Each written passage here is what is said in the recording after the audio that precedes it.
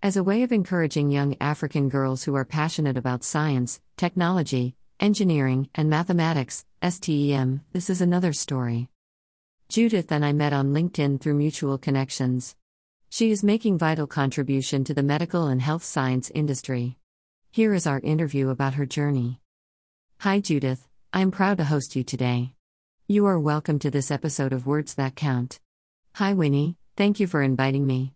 Thanks for the great work you do to restore girls' confidence in being part of STEM. I am definitely honored to feature on your blog. Thank you for the kind words. Please tell us your full name. My name is Judith Auma, from the Pearl of Africa, smiling face with hearts, Uganda. What do you do currently? I am a medical doctor and global health enthusiast. However, presently, I am finalizing with my master's. I was awarded a Master of Science, Research, in Social Policy subject to minor corrections. I have also been participating in a couple of health-related meetings and trainings. Tell us about how you joined the medical field. I was born and raised in Kampala for the most part, but I moved to different places over the years, mainly for study and work. I would describe my younger self as a neat, well-structured, reserved and versatile girl, which I think I still am to a large degree. I remember being so frustrated with myself at some point because unlike many of my peers who knew exactly what they wanted to be when they grew up, I wanted to be a dermatologist, pharmacist, model, guitarist, and interior and fashion designer. Luckily enough for me, I excelled at everything I did, except drawing sketches hand over mouth. Please do not judge my dreams. I think for me, saying dermatologist was fancier than people who just wanted to become doctors. Oh, and I just love to be cool like a guitarist. I was also so passionate about DIY pretty much for everything, decor and clothes. I used to even redesign my clothes. I know you cannot wait to hear about my modeling ambitions, haha. Anyhow, I think this one was instilled in me. People used to call me model, perhaps due to my stature and my presumed catwalk. I had a way of swaying myself forward. Anyhow, back to the question. So at O-level, I had to decide on what subjects I would take up for my next level, but you see my main problem was that I passed my O-levels with only distinctions, and I loved all my subjects. Actually, I was Nabissen's best S.4 candidate. Of course, everyone expected me to do sciences, and I did not know whether to rebel such that I was not that predictable. That is how peculiar I was, lol. Nonetheless, my former school offered me admission to take physics, chemistry, biology and maths, PCB/M, whilst Uganda Martyrs Namagongo offered me French instead of the maths. This alone made the choice for me. I went in for PCB/French, very trivial, right? Haha. Winnie, unlike you, some of us feared maths. I do not even know why though. Perhaps the scary stories I had gotten accustomed to hearing from my classmates who did additional maths. I feel this is the point we say, to be continued. Or a commercial break, zany face.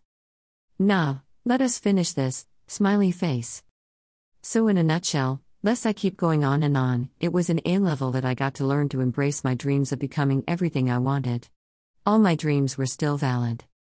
Fast forward, I got my fifth choice of course on government sponsorship at Gulu University, Medicine and Surgery. I joined modeling, haha, but never got to move far with this, barely had the time.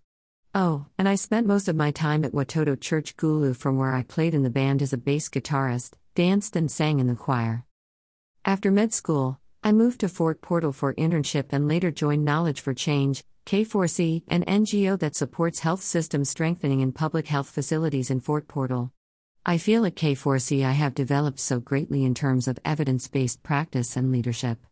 I also recently became a member of Universal Care for Africa Foundation, UCAF, a nonprofit organization that focuses on promoting access to quality healthcare for the underprivileged communities in our society.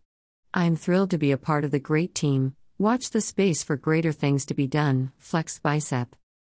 Oh, I'm soon bagging my master's degree too, dancer. Overall, it has been a lovely journey of growth, learning, unlearning and lots of fun. Haha, you make life so fun to live. I wonder why people say scientists are boring people. Please tell us about the challenges you have faced along the way.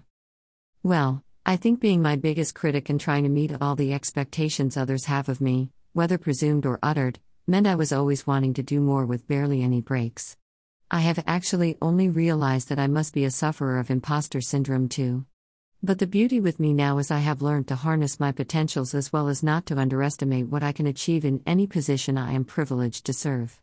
I'm also my biggest mental health advocate, celebrating all the small wins, taking a breather whenever I feel that I need one, and simply learning to say no sometimes. What has inspired you to move forward? I'm generally so intentional about winning, Znemarakopaka Wekakola, loosely translated as I do not give up till it works. I never lose. Either I win or learn, crossed fingers. Tell us about your achievements and prestigious moments. I was recently featured in Uganda's Sunday Vision as one of the top 40 under 40 stars influencing the nation. This list recognizes outstanding leaders, 40 years and below, who are star performers and advancing in their careers, and are doing something extra that has positively impacted their communities. I'm also an awardee of the Royal Society of Tropical Medicine and Hygiene, RSTMH, Small Grant 2019. This is a very competitive and prestigious award that aims to enable early career researchers and global health professionals in the field of tropical medicine or global health to undertake clinical or scientific research and/or fieldwork. I was given this award to develop my work on the integration of cervical cancer prevention services as a normal routine in HIV care clinics in Fort Portal. I was awarded the Best Oral Presenter at the RSTMH Research in Progress event. Plus all the other smaller wins, smiley face. Who is Judith outside work? I'm an introverted extrovert, sometimes I am too loud, outgoing and sociable, and then other times I just want to curl up in bed, read books in my Kindle or just watch Netflix by myself all day. I travel a whole lot, love to take photos, go on nature walks and also listen to sermons and music. What is your favorite quote? And when you get the choice to sit it out or dance? I hope you dance. Leanne Womack. How would you encourage a young girl who is struggling to find her place in STEM? When you are called to greatness, define your associations deliberately and exclusively.